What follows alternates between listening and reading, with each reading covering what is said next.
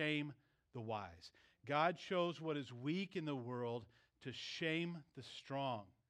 God chose what is lowly and despised in the world, even the things that are not, to bring to nothing the things that are, so that no human being can boast in the presence of God. That's why God chose these men. Christ's kingdom, including and especially who he chooses and uses for his purposes, does not always line up with our expectations in any age prior to this one, and certainly not now, and definitely not in our culture. In fact, I was reading this week a 2019 survey found that the vast majority of church-going American Christians were unfamiliar with the following term. You ready for this? Unfamiliar. Vast majority. This is 2019. The Great Commission. You can say that phrase and they'd be like, I don't really know what that is. I don't think I've heard that phrase before. I'm not familiar with what that means. Even among those who said they were familiar with it, 25% of those Christians surveyed who recognized the phrase couldn't explain what it was. Folks, we're failing. If that's the state of the church in our culture, we're failing. Now, only a measly 17% were able to explain the Great Commission. That's absolutely unbelievable to me, and it's unconscionable. It's unconscionable. So what does that say about the church in America? What does it say about our biblical literacy? And most importantly, what does it say about our obedience to Jesus, who gave us the Great Commission? If you don't know the Great Commission, how can you obey the Great Commission? So it means we're failing. It means the church in America is failing. It means that a great many people who warm seats or pews on Sunday morning aren't taking the truth of God's word out of the doors of the church and into the culture. They're not letting God's word get into their hearts and minds. And so, well, people can sit there and receive the word and never take it. No. If you receive the word, you have to take it. The Spirit begins to work in you because the word is in you and you go.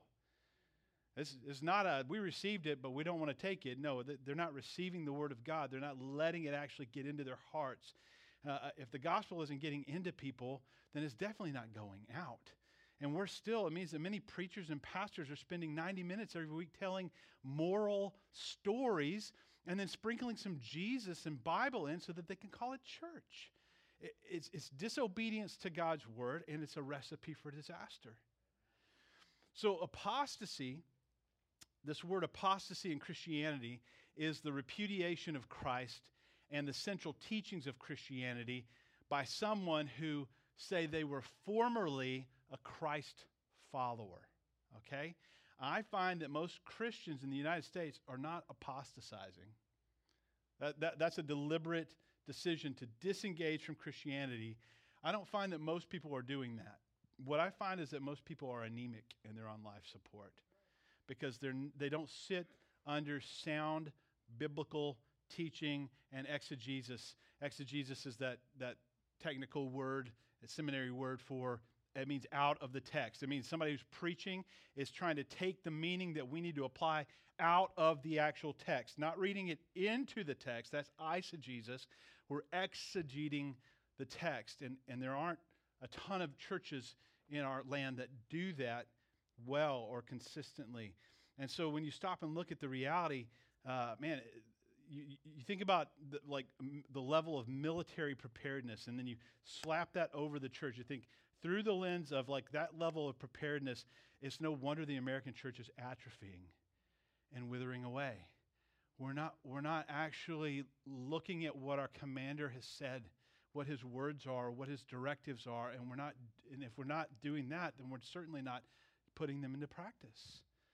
And so this is the state of the church. We must be a people of the book. The book is our lifeline. The book, the Bible. We have to eat the word daily. You got to eat it.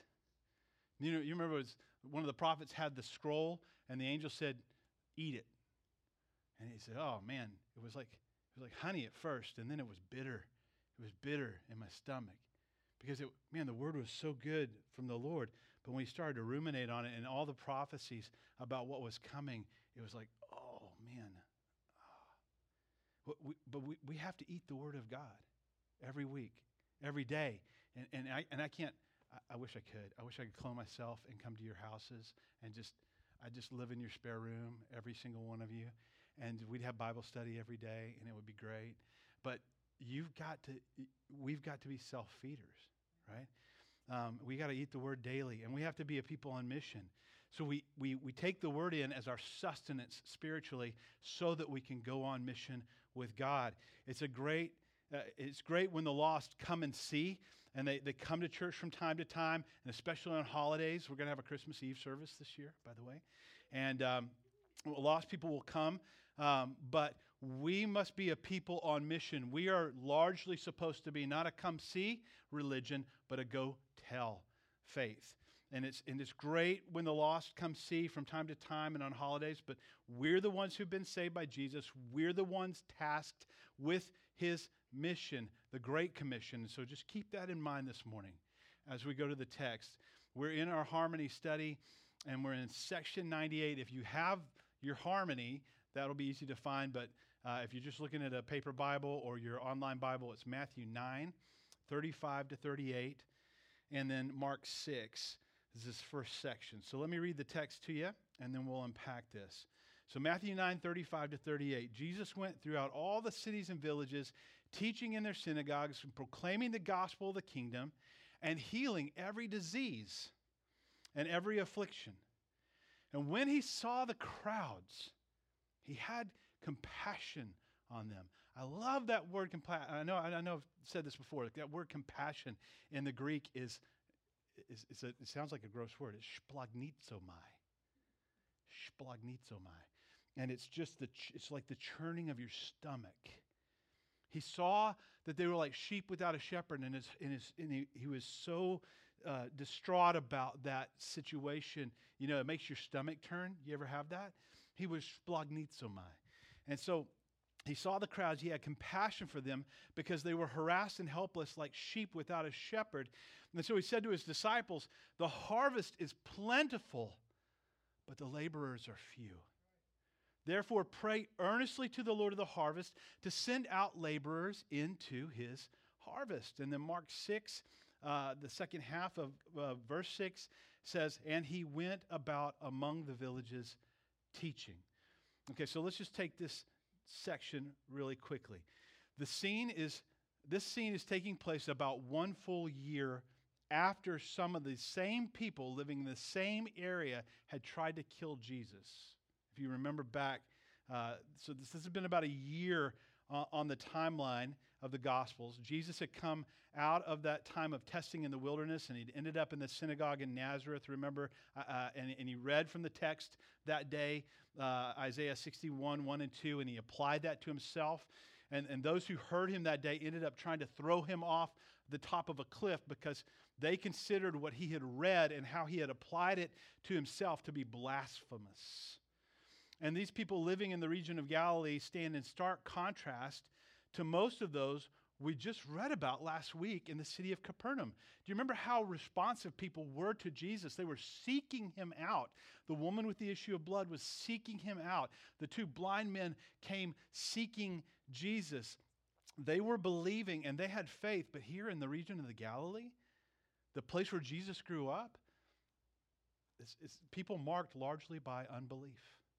And we talked about that too. We talked about faith and unbelief. And so the text tells us that as Jesus was going along through all the cities and villages, he had compassion for them because they were like sheep without a shepherd. Now, many of you are not actual shepherds. Now, if you have sheep or goats, nobody. Well, okay. Chickens don't count. Sorry. Think about this. What is the shepherd's role? Now, if you have a fenced-in property, a fenced-in yard, it's a little easier, right? But if you were like back in the time of the Bible, back in the time of King David, and you were a shepherd, just think about that for a moment. In fact, Psalm 23, which is a psalm of David, gives us a most apt description of the life of a shepherd. Let's look at the text. It was 1 through It's just 6 verses here. Psalm 23 says, the Lord is my shepherd. I shall not be in want. Because why? Because he supplies everything that I actually need. Not everything I want, but everything that I need. Verse 2 says, he makes me lie down in green pastures. Well, if you're a sheep, that's a great thing. Green pastures means lots of food. He leads me beside still waters. That's a great thing if you're a sheep. Sheep are stupid. They will stick their whole head, they'll like start snorting up water, and it's like, still, if you've got them by a running stream, they could drown themselves drinking. Having still water, having a still pool of water where they can drink is a much better thing for a sheep. They're not that bright. He says, he restores my soul. He leads me in paths of righteousness for his name's sake. And even though I walk through the valley of the shadow of death, I'm not going to fear any evil, for you're with me, and your rod and your staff, they comfort me. You prepare a table before me. You see, he's moving now away. David's moving away from the sheep analogy to the humanity side. He says, you prepare a table, but the sheep don't come to the table, right? Just so you know. You prepare a table before me in the presence of my enemies. You anoint my head with oil. That's a kingly thing. I'm been made the ruler of this group of people. You anoint my head with oil. My cup overflows. It's like I can't even contain all the goodness that God's pouring out into my life.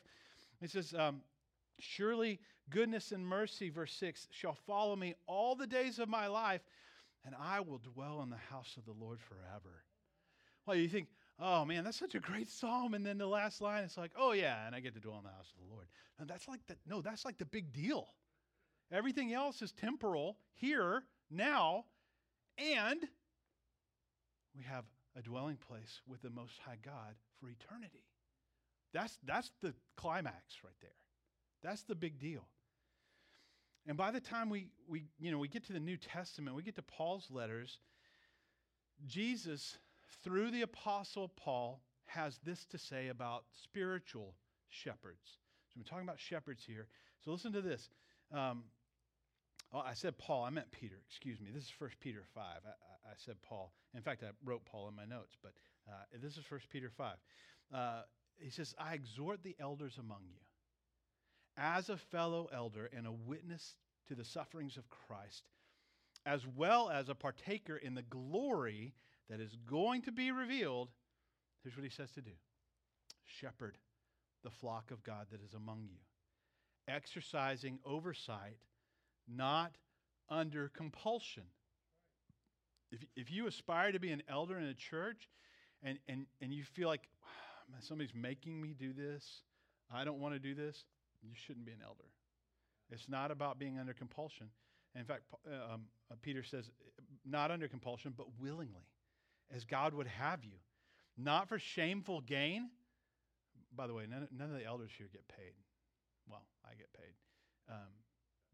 But this is my full-time job, right? But we don't pay our elders, right? It's a volunteer thing. Not for shameful gain, but with eagerness. Like all of our elders here at Emmaus Road delight to help steer the ship and jump in and do whatever's needed to make this a healthy church, right? Not domineering over those in your charge, but being examples to the flock. It's not a top-down model. It's a service model. It's a model of serving the people of God. Yeah, not domineering, but being examples. And when the chief shepherd appears, Peter says, you're going to receive an unfading crown of glory. Likewise, you who are younger, be subject to the elders. Clothe yourselves, all of you, with humility towards one another, for God opposes the proud, but he gives grace to the humble. He opposes pride. Any pride that wells up in us, he opposes that. But when we're humble, he loves to pour out grace on us. Paul writes to Timothy that if he had a lot to say about eldership too. He said that if any man aspires to the office of elder, he aspires to a good thing, but a hard thing. It's not always easy. Right? And I praise God, again, as you should, for God's provided for this local body a handful of worthy men who shepherd the flock with love and diligence. Man, it's taken a huge load off of me, honestly, the last 6 months or more, to have other godly men who can lead at that level to step in and take some of the load. It's been amazing. The next thing Jesus says here in Matthew 9 is he says that the harvest is plentiful, but there's a problem. There aren't a lot of laborers. There aren't a lot of people who want to go out into the field and pick grain or reap in the field. That's a problem, because you've got to have workers to bring in the harvest. Otherwise, the harvest just sits in the field, and the rains come, and then the cold weather comes, and it molds, and it dies, and it's worthless. It just sits there. It's not edible anymore. It's not useful. The remedy that Jesus puts forth is that we're to pray earnestly for God's people and as God's people for a response to that need, that we would go. We would go and make the gospel known to people. Now, there's a sneaky little thing that happens in the middle of all that praying, okay? The praying but not going people, and you know you are, praying but not going, they start to see the enormity of the need in any given place, in any given community.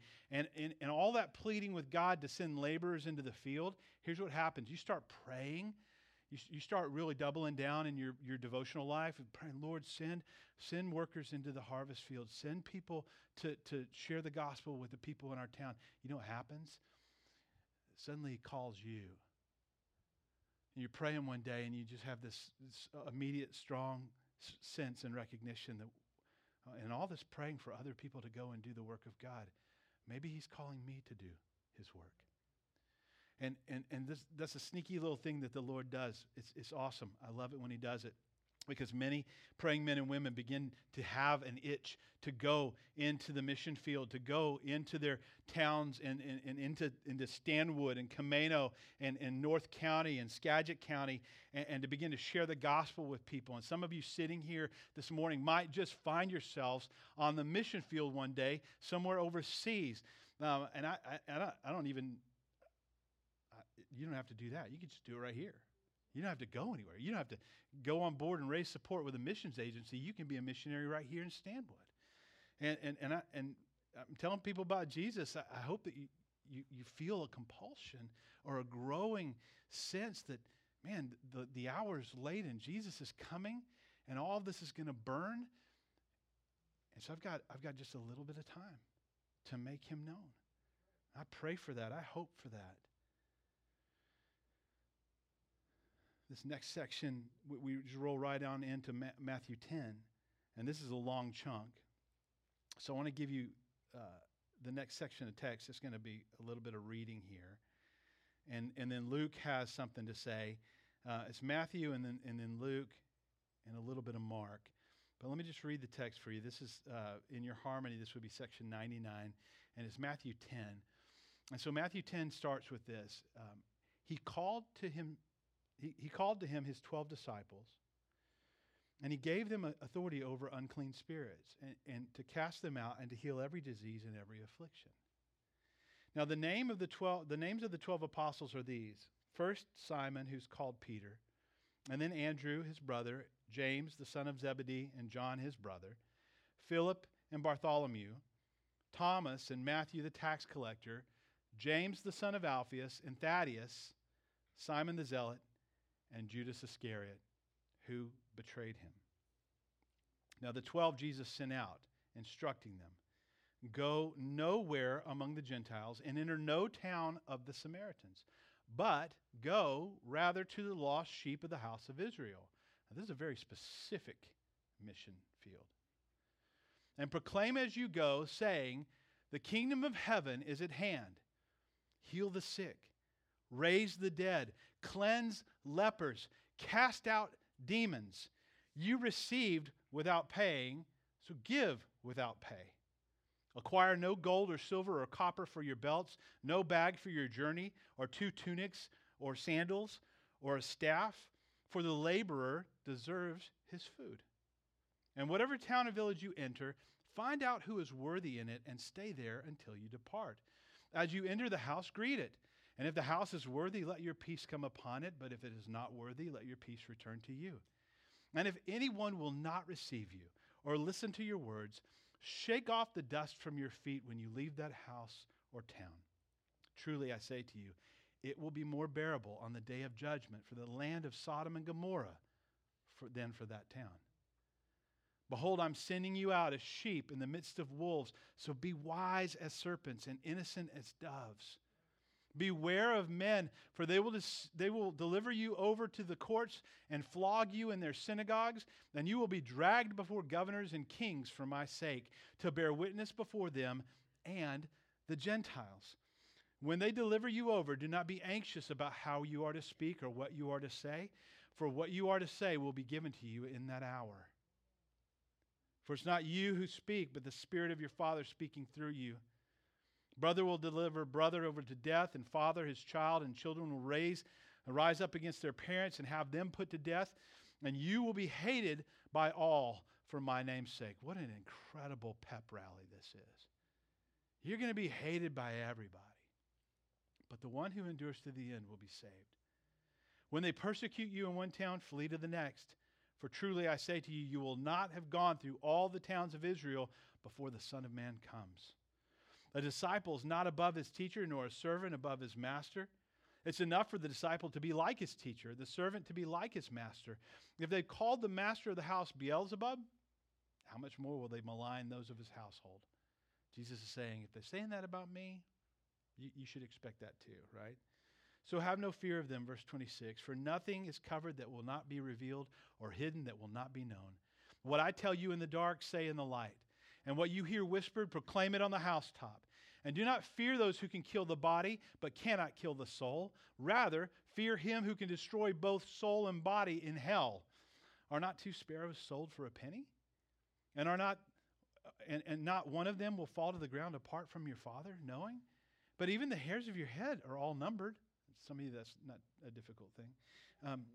Fear not. Fear not. That's right. 0 back there in the corner. Fear not. Therefore, you are of more value than many sparrows. So everyone who acknowledges me before men, I will also acknowledge before my Father who's in heaven. But whoever denies me before men, I also will deny before my Father who is in heaven. He goes on. It's the same passage. He says, do not think that I've come to bring peace on the earth. I have not come to bring peace, but a sword. For I have come to set a man against his father, and a daughter against her mother, and a daughter-in-law against her mother-in-law. That one doesn't seem so far-fetched. And a person's enemies will be those of his own household. And whoever loves father or mother more than me is not worthy of me. And whoever loves a son or daughter more than me is not worthy of me. And whoever does not take up his cross and follow me is not worthy of me. Whoever finds his life will lose it. Whoever loses his life for my sake will find it. And whoever receives you receives me. And whoever receives me receives him who sent me. The one who receives a prophet because he's a prophet will receive the prophet's reward. And the one who receives a righteous person because he is a righteous person will receive a righteous person's reward. And whoever gives one of these little ones even a cup of cold water because he is a disciple, truly I say to you, he will by no means lose his reward. Whew. All right, let's look at the parallels. You got Mark 6 and Luke 9. Short passages. They have much less to say than Matthew. Mark 6, 7-13 says, and he called the 12, and he began to send them out 2 by 2, and he gave them authority over unclean spirits, and he charged them not to take anything for their journey except a staff, no bread, no bag, no money in their belts, but to wear sandals and not to put on 2 tunics. And he said to them, whenever you enter a house, stay there until you depart from there. And if any place will not receive you, and they will not listen to you, when you leave, shake off the dust that is on your feet as a testimony against them. So they went out and they proclaimed that people should repent, and they cast out many demons and anointed with oil those who were sick and healed them. And then Luke 9, 1-5, parallel passage. He called the 12 together. He gave them power and authority over all demons and to cure diseases. And he sent them out to proclaim the kingdom and to heal. And he said to them, take nothing for your journey, no staff, no bag, nor bread, nor money, and do not have 2 tunics. And whatever house you enter, stay there, and from there depart. And whenever they do not receive you, when you leave that town, shake the dust off your feet as a testimony against them. And so with this last section, we have Jesus giving instructions to the newly recognized and appointed apostles as to what ministry is to look like within the bounds of Israel. They're within the bounds of Israel. This is not the Great Commission. This is a commission. This is the first time they're going to be called apostles, but this is strictly for the nation of Israel. We have a complete list of all 12, including Judas. Luke tells us that they're sent in pairs, 2 by 2. This has to do with the corroboration of witnesses in the first century Jewish culture. Deuteronomy, go back to the law. Go back to Deuteronomy 19:15. It says, a single witness shall not suffice against any person for a crime or for any wrong in connection with an offense that's been committed. So one person's testimony is not enough, is what Moses said, what God said through Moses, to be more accurate. He says there in verse 15, only the evidence of 2 witnesses or of 3 witnesses shall a charge be established. It has to be at least 2 or 3 to establish the reality. And again, this is why Jesus sends them in pairs, right? And this commissioning, again, was for this particular work among the lost sheep of Israel. The Great Commission is yet to come on the timeline that we're working through. Jesus is, he's sending them out in pairs without him, and he's trained these men, and he's brought them to this stage where they need to own it for themselves. You know, he's had them by the hand in that first stage, walking with them. Oh, it's going to be okay, guys. Watch what Jesus does. Watch what, and just like a dad with a little kid. Oh, it's okay. Just stay right there. Watch this, right? And then they go along, and as as your kid grows up and they become more than a toddler, they're kind of in that adolescent stage. They want to help some, and they can help some, and the more they help, the less help they are sometimes. And but you work with them, and you love your kids, and they're growing up, and then they grow up some more, and they're preteen, kind of almost teenagers, and they can take on more responsibility. And this is the process Jesus is working with in these guys spiritually in their maturation. And so this is their first time going out in pairs without Jesus. He's still training these men, but he's brought them to the stage where they need to own it, right? And the only way to do that is to send them out in pairs and let them try. Let them go do. Jesus' process was to love and model ministry for these men and then to give them opportunities like a parent teaching a child. And the more they've walked with Jesus and ministered alongside him, the more equipped they become. But at some point, you got to go let them do it. And even if they don't do it perfectly, you got to let them. You got to let them try, right? And so this mission trip in pairs is a significant step in bringing them to the place. Once Jesus ascends back into heaven, they're going to be able to go forward without him being there physically at all. That's the goal. He's training these men to be prepared to take the gospel to the nations with him having ascended back into heaven and the Holy Spirit, the Parakletos, coming to indwell the church. So this is all preparation. And so, again, they're going to receive the Holy Spirit at Pentecost, but we're not going to skip ahead. Jesus gives them authority over demons. He gives them authority over unclean spirits. And this is the first time they're going to go minister without Jesus being there holding their hand. It is the next right step to prepare them for the day when they carry the gospel to the world. And he's going to commission them again before he ascends into heaven. But their mission field is designated as the lost sheep of Israel. Their mission is to preach that God's kingdom is near. Jesus tells them specifically to heal the sick, raise the dead. Can you imagine? Just stop for a minute and think about this. You've been with Jesus for a couple years, for like maybe a year and a half, and you've seen him raise the dead. You've seen him speak a word. You were there at Jairus' house, and you heard the words, Talitha Kumi, and the girl woke up, and she had been dead. You've seen this, and now he's telling you, go do it. That's crazy. That's crazy. Go raise the dead. And he gave them the authority to do all these things. And they are to give freely, just as they've received, and to remain unburdened. And then there's this blessing or a curse upon each town as they come to it and as they leave it, depending on the receptivity of the people there. And beyond all this, Jesus warns them that they will be hated by the enemies of God. Because of who they are, because of Jesus has chosen them, and they now stand in the place of taking the message of the gospel of salvation to the world, the enemy hates them.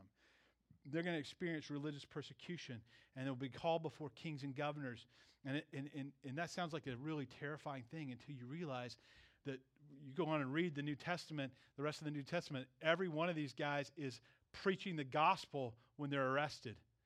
Preaching the gospel when they stand before Pontius Pilate. Preaching the gospel when they stand before the procurator of this region.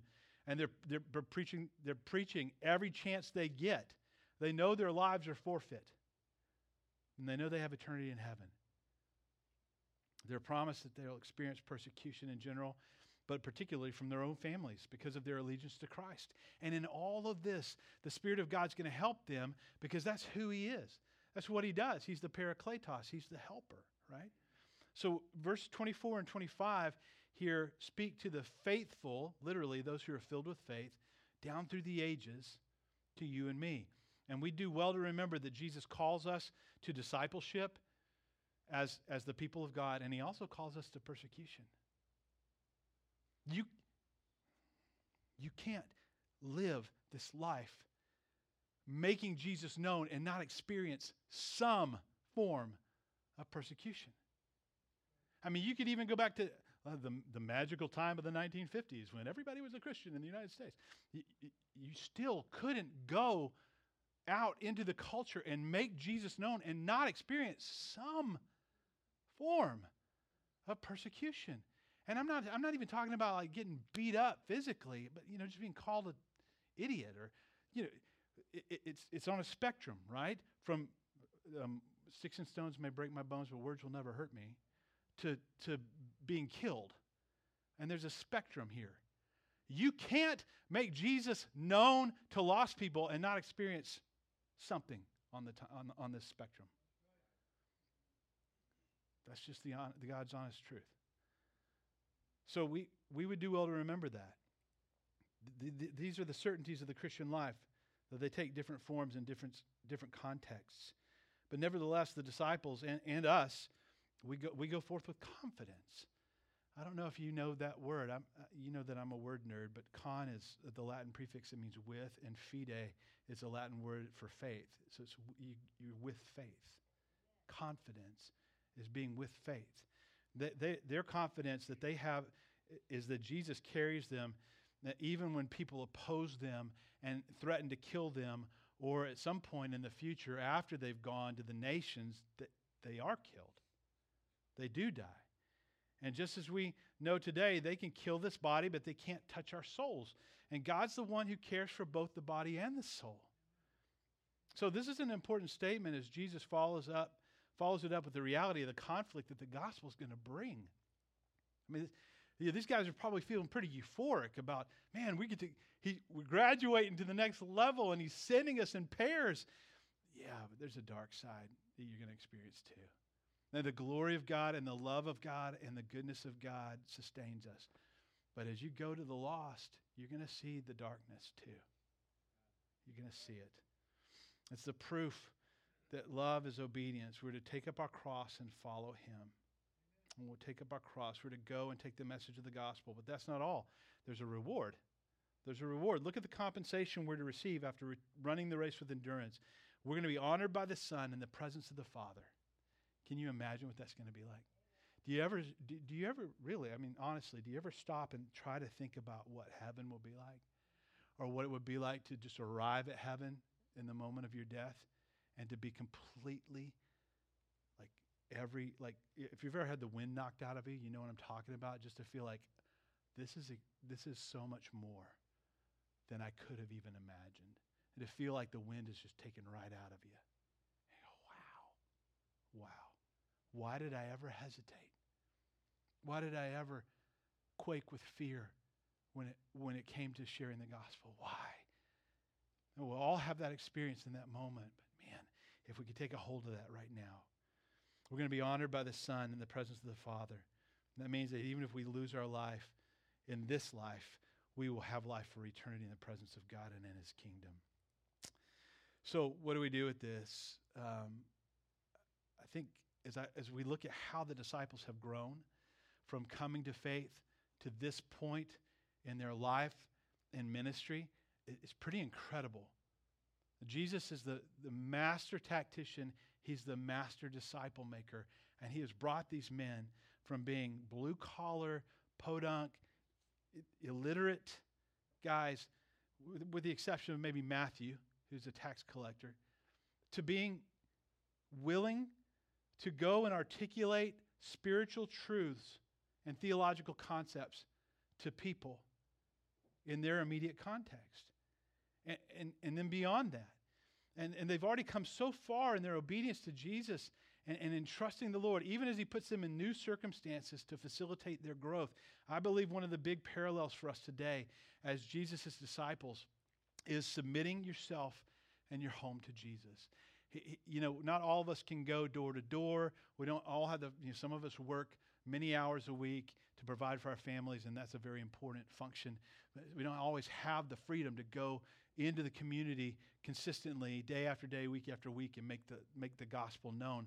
But that's okay if we're submitting ourselves and our homes to Jesus, and we're looking for ways to be creative in making Jesus known to our coworkers, to our neighbors, to the people around us that God's put around us. You may think about this in a different way. The disciples are going out; they're going in pairs, so the parallel for us is we're not going to go out in pairs. Like your assignment this week, I'm not giving you an assignment. Like, find a partner, and then I want you to go stand on the corner at McDonald's across from the high school, and when the bell rings, just evangelize every high school student that comes across the. Now, some of you just now, you're like, whoa, that'd be kind of fun. Go. But find a way to make Jesus known. Find a way to make Jesus known. Nothing that you currently possess. Think about this. We're like one of the fears, as I was thinking about this week, it's like, well, what if I lose my stuff? What if I lose, I don't know how this would come about. I think one of the fears we have in submitting to obedience to Jesus and trusting him is he puts us in circumstances that are uncomfortable, and then we have all these fears, right? And so this parallel for us today as Jesus' disciples would be like, I'm going to submit myself, and I'm going to submit my family, and I'm going to submit the things that I own to the purpose of Jesus and to the Great Commission. And that's a really cool Sunday thing to say. It's a really hard Monday thing to live. I submit all that I have to the propagation of the gospel in the earth. Okay. So you may have signed those lending papers with the bank, but if you're thinking clearly, then you know that the house that you live in belongs to Jesus. You may be writing the rent check every month, but if you're thinking clearly, you know deep down that property belongs to Jesus. See, nothing that you or I currently possess actually belongs to us. It's simply a stewardship on loan from the Lord. So what I'm asking is, are you going to live with hands grasping, holding on to stuff, or hands open and trusting Jesus? See, calling yourself a Christian doesn't really mean that much if you're not walking by faith. And not just, I'm not just talking about the stuff you have, I'm talking about how this applies to your very lives. Your very lives. If you name the name of Jesus, you need to know that all that you have and all that you are belongs to him. It's his. It's not yours. It's on loan. At some point, and you've heard me say this before, at some point, that meat pump in your chest that runs on jelly donuts is going to stop. And you're going to stand before him. And you're going to give an account. An account of what? An account of everything that you stewarded. The relationships, the physical things, the spiritual realities, You're going to give an account. We've got to stop thinking like owners and start thinking like stewards. We are Christ's representatives. We are ambassadors here on earth. We're working to convince the people around us to defect from Satan's rule and to join Christ's kingdom by faith. That's our mission. I hasten to say, lest we misunderstand or set up unrealistic expectations, that none of this means that the Christian life is easy or devoid of danger for us. Let me just give you the list of those 12 apostles and a couple more here. I'm skipping to the end of the Gospels, but do you know what became of Jesus' apostles? Peter and Paul were both martyred in Rome in about 66 AD during the persecution under Emperor Nero. I will not describe for you what Nero did to Christians so that he could use them as human candles for his parties at night. It's graphic. It's incredible. Paul was beheaded. Peter, not feeling that he was worthy to be crucified in the way that Christ was crucified, requested that his executioners crucify him upside down because he didn't think he was worthy to die the way that Christ died. Andrew went to the land of the man-eaters in what is now the Soviet Union. I don't know if you know this. Do you know how the Great Wall came about, the Great Wall of China? Because the people that lived in the upper steppes of what we now call Russia, the Scythians, were so ferocious and so barbaric that the Chinese built a wall to keep them out. That's where Andrew went. So I think I'll go see those guys. Tell them about Jesus. Thomas, probably the most active in the area east of Syria. Tradition has him preaching as far as India. They claim that he died there. He was pierced with the spears of 4 soldiers. Philip had a powerful ministry in Carthage in North Africa and Asia Minor. He converted the wife of a Roman proconsul. So he's before this governor in the area, and his preaching was so effective that the wife came to Christ, and so then the proconsul was ticked, and he had him put to death. He's like, man, you converted my wife to Christianity. Kill that guy. Matthew the tax collector, he ministered in Persia and Ethiopia, and some of the oldest reports say he was stabbed to death there. Bartholomew traveled to India with Thomas in Ethiopia, and there are various accounts as to how he met his death as a martyr. James, the son of Alphaeus, Josephus says he was clubbed to death. Simon the Zealot ministered in Persia and was killed because he refused to sacrifice to their sun god. Matthias was the apostle chosen to replace Judas. Tradition sends him to Syria with Andrew, and he was burned to death. And then John, did you know that John is the only one of the apostles generally thought to have died a natural death from old age? Well, it wasn't natural. I mean, he was boiled in oil, and it didn't kill him. So, here's the reality of following Jesus. Responding to God's call in obedience and faith does not mean you're going to survive or have a long life. That's the prosperity gospel seeping its way into the church in America. If I just put my faith in Jesus, I have 3 cars and a big house, and my kids will obey me. Right? So just fill in the blank.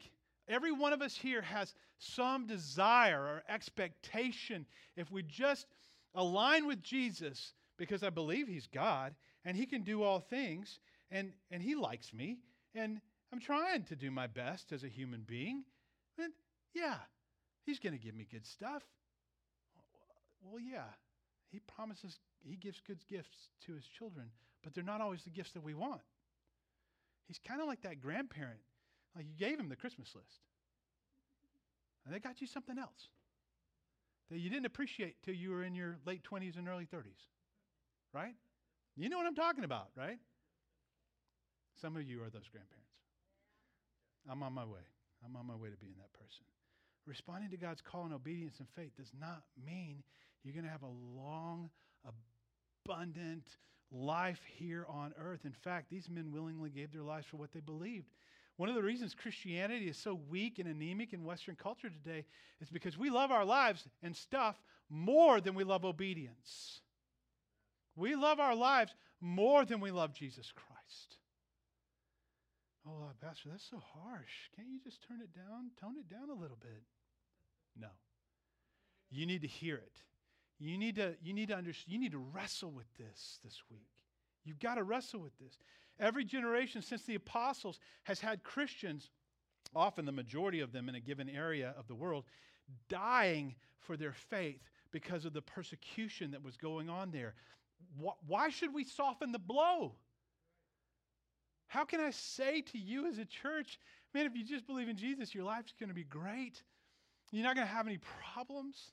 When all of our brothers and sisters around the world at this moment are dying or imprisoned for their faith.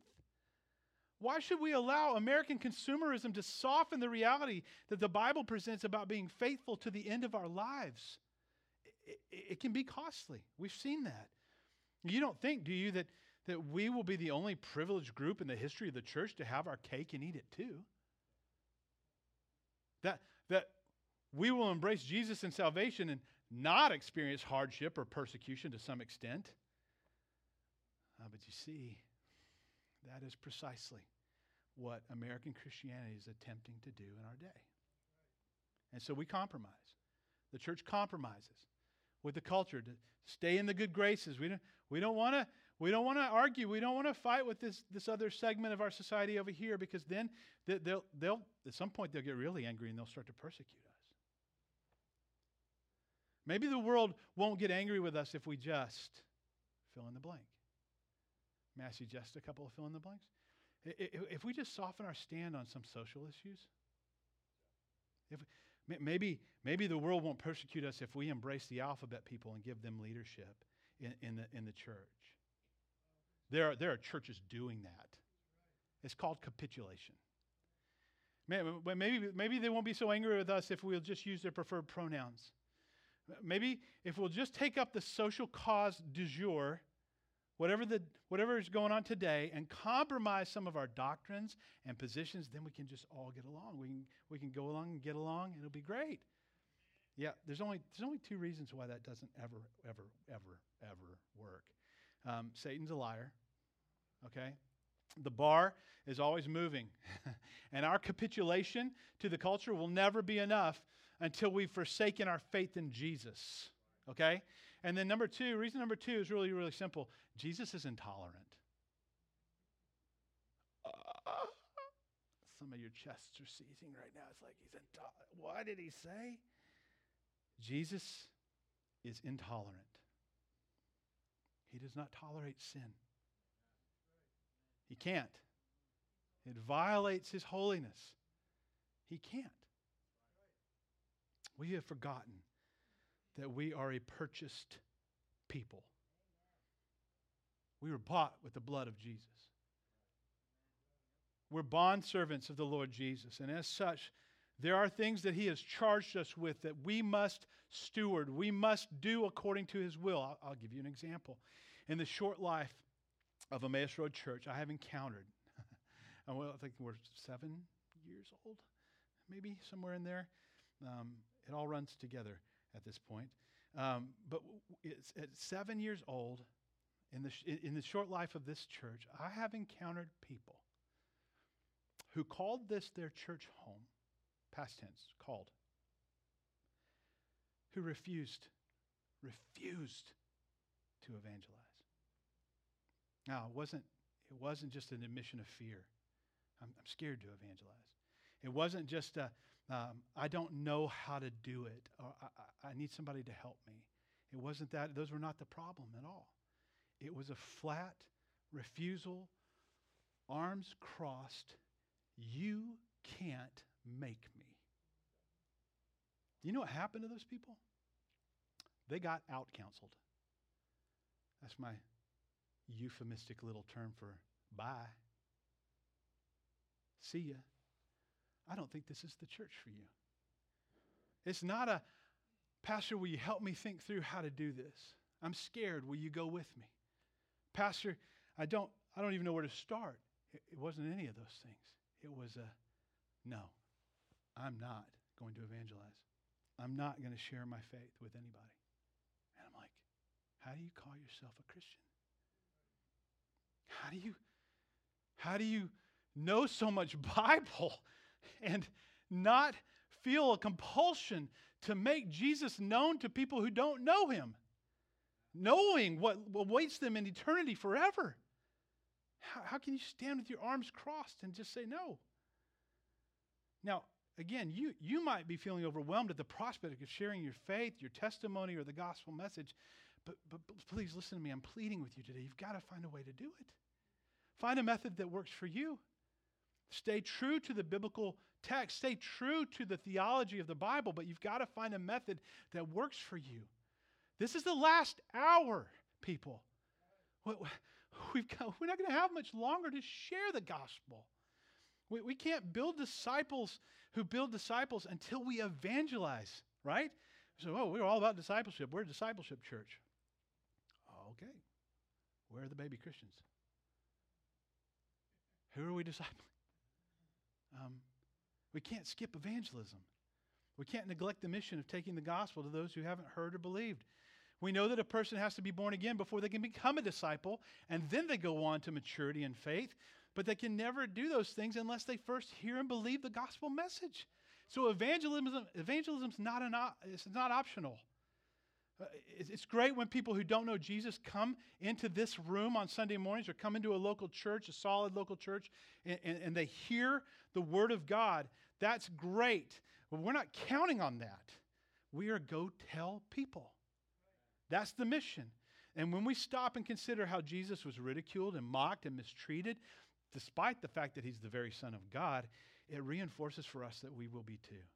And that's one of the things we got to accept and expect. We can't let the fear of these things keep us from being effective for the kingdom. The phrase or variations of fear not in the Bible occur 365 times. I actually looked it up this week. 365. That sounds like a number I'm familiar with.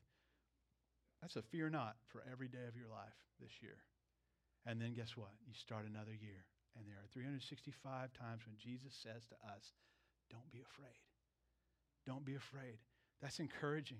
Jesus is providing courage and strength every day of every year of our lives. And it's ours to allocate it or to neglect it. But if he's made courage available, and hear me, even if bad things happen, even if persecution happens, Jesus is enough. Jesus is enough. We don't need to be afraid. God sees all. He will give justice with mercy and grace as he sees fit. We can trust him to do what is right always. And when we get to heaven, when we stand in his presence, all of this, regardless of how intense your suffering has been in this life, will seem so small compared to the glory of his radiance and his presence. Our commission is the Great Commission. Let me read it to you this morning as we wrap up. Matthew 28, 18 to 20. Jesus came to them and said, now remember, he's risen at this point. He said, listen, guys, all authority, not some, not part, all authority in heaven and on earth has been given to me. Go, therefore. You know what he's doing? You ever see those old Western movies where the bad guys have just decimated a town and the sheriff is just done and he finds 5 or 6 guys and he starts pinning on the badges. He deputizes those guys and they go after the bad guys. That's what's happening here. Jesus is deputizing us. Listen to this again. All authority. I come to you in the name of the God of God and God of gods and the King of kings, and all authority has been given to me. All of it. I wield all authority, Jesus says. Go, therefore. I deputize you. Go, therefore, and make disciples of all nations, baptizing them in the name of the Father and of the Son and the Holy Spirit, and teaching them to observe, or some translations will have the word obey, all that I have commanded you. And behold, I'm with you always, even till the ending of the age. Jesus said, I'll never leave you or forsake you. I'm with you. I'm with you. Even if they rebuke you, even if they hurl insults at you, even if they jail you, even if they beat you, even if they kill you, I'm with you. I'm with you. The challenge we face is the fear of man. This is Galatians 2:11-14. You go back and read that this week. Peter changed his dining practice according to the pressure of his audience. Do you remember? He had been eating with Gentiles before certain men from James came, but when they arrived, he stopped. He's like, oh, I can't do that. And the reason, the text tells us, he was fearing the circumcision party. Paul called him out for the hypocrisy. He rightly opposed Peter to his face because his conduct was not in step with the truth of the gospel. And that's the fundamental problem that is universal in the church. We modify our behavior based on the opinions of other people. The Bible describes the fear of man in terms of a trap in Proverbs 29. It says, the fear of man lays a snare. Whoever trusts in the Lord, though, is safe. We're not trusting in man. We're not trusting in the approval of our culture. We're trusting in the Lord our God. When we fear man, we're walking into a dangerous place because we're no longer trusting the Lord. You know the solution is? Fear God more. Fear Him more. Fear Him more. Love God more. Rest in the Holy Spirit more. Know God more intimately. His nature, His character, His ways, His love. Be in the Word more. So we'll just close today with Psalm 27, which is a psalm of King David. But I wanted you to just hear these incredible promises from God and just let them wash over you. What I don't want is for you to go out of here with the predominant thought you take away from today being, I have to and I'm terrified. That's going to stay with you. But listen to what Jesus says. Listen to what the Word says. The Lord is my light. He's my salvation. Who will I fear? The Lord's my stronghold of my life. Of whom shall I be afraid? When evildoers assail me to eat up my flesh, my adversaries and my foes, it's they who stumble and fall. Though an army encamp against me, my heart's not going to fear. Though war arise against me, yet I will be confident. One thing I have asked of the Lord, one thing, that will I seek after, that I might dwell in the house of the Lord forever, all the days of my life, and to gaze upon the beauty of the Lord and to inquire in His temple. For He will hide me in His shelter in the day of trouble. He will conceal me under the covering of His tent. He will lift me high upon a rock. And now my head shall be lifted up above my enemies all around me. And I will offer in His tent sacrifices with shouts of joy. Do you hear the shift? I'm scared. I'm scared, Lord. But I'm going to do this in faith. And do you hear the tone change in verse 6? Now my head's lifted up above my enemies. And I offer in His tent sacrifices with shouts of joy. I sing and make melody to the Lord. Hear, O Lord, when I cry aloud. Be gracious to me and answer me. You said, seek my face. And my heart says to you, your face, O Lord, do I seek. Hide not your face from me. Turn not your servant away in anger, O you who have been my help. Cast me not off. Forsake me not, O God of my salvation. For my father and mother have forsaken me, but the Lord will take me in. Even if your family forsakes you, the Lord will take you in. He says, teach me your way, O Lord, and lead me on a level path because of my enemies. Give me not up to the will of my adversaries, for false witnesses have arisen against me, and they breathe out violence. And then he says this, I love this close. He says, I believe, I know in my heart that I will look upon the goodness of the Lord in the land of the living. Wait for the Lord. Be strong. Let your hearts take courage. Wait for the Lord. Let's pray. Lord Jesus, we pray that psalm this morning. We return your word back to you. You said this, and you said it to us. It's in your word. It's for us, and we receive it. And so, Lord, we hold you to your word, and we ask for the strength that you offer in your word. That our hearts would not fear, though the war arise against us, yet we would stand in confidence. Lord, we ask for that one thing that David asked for. We ask for that same thing, that we would dwell in the house of the Lord all of the days of our life, not just in eternity, but now. We would be close to you. In our hearts, we would stay right where you are. and we would gaze upon your beauty and inquire of you in your temple. You know, Lord, you said that we are the temple of the Holy Spirit. We inquire of you. You live in us. You dwell in us by your Spirit. And Lord, we just ask that you would give us courage in these days. Courage not to shrink back, but to stand strong and to walk in confidence because of your Spirit in us. We pray these things in Jesus' mighty name. Amen. Just as Jesus commissioned the 12 in this passage this morning, and again after his resurrection, so he has commissioned us. If you are a blood-bought, born-again child of the King, then you have been commissioned in the Lord's army to go and take the gospel truth to the nations and to your neighbors. That's why we're here. It's why the church exists. These are our marching orders. Jesus said, take up your cross, the burdens that we bear, and follow him. Let us then walk by faith and obedience to our great King. Emmaus Road Church, you are sent.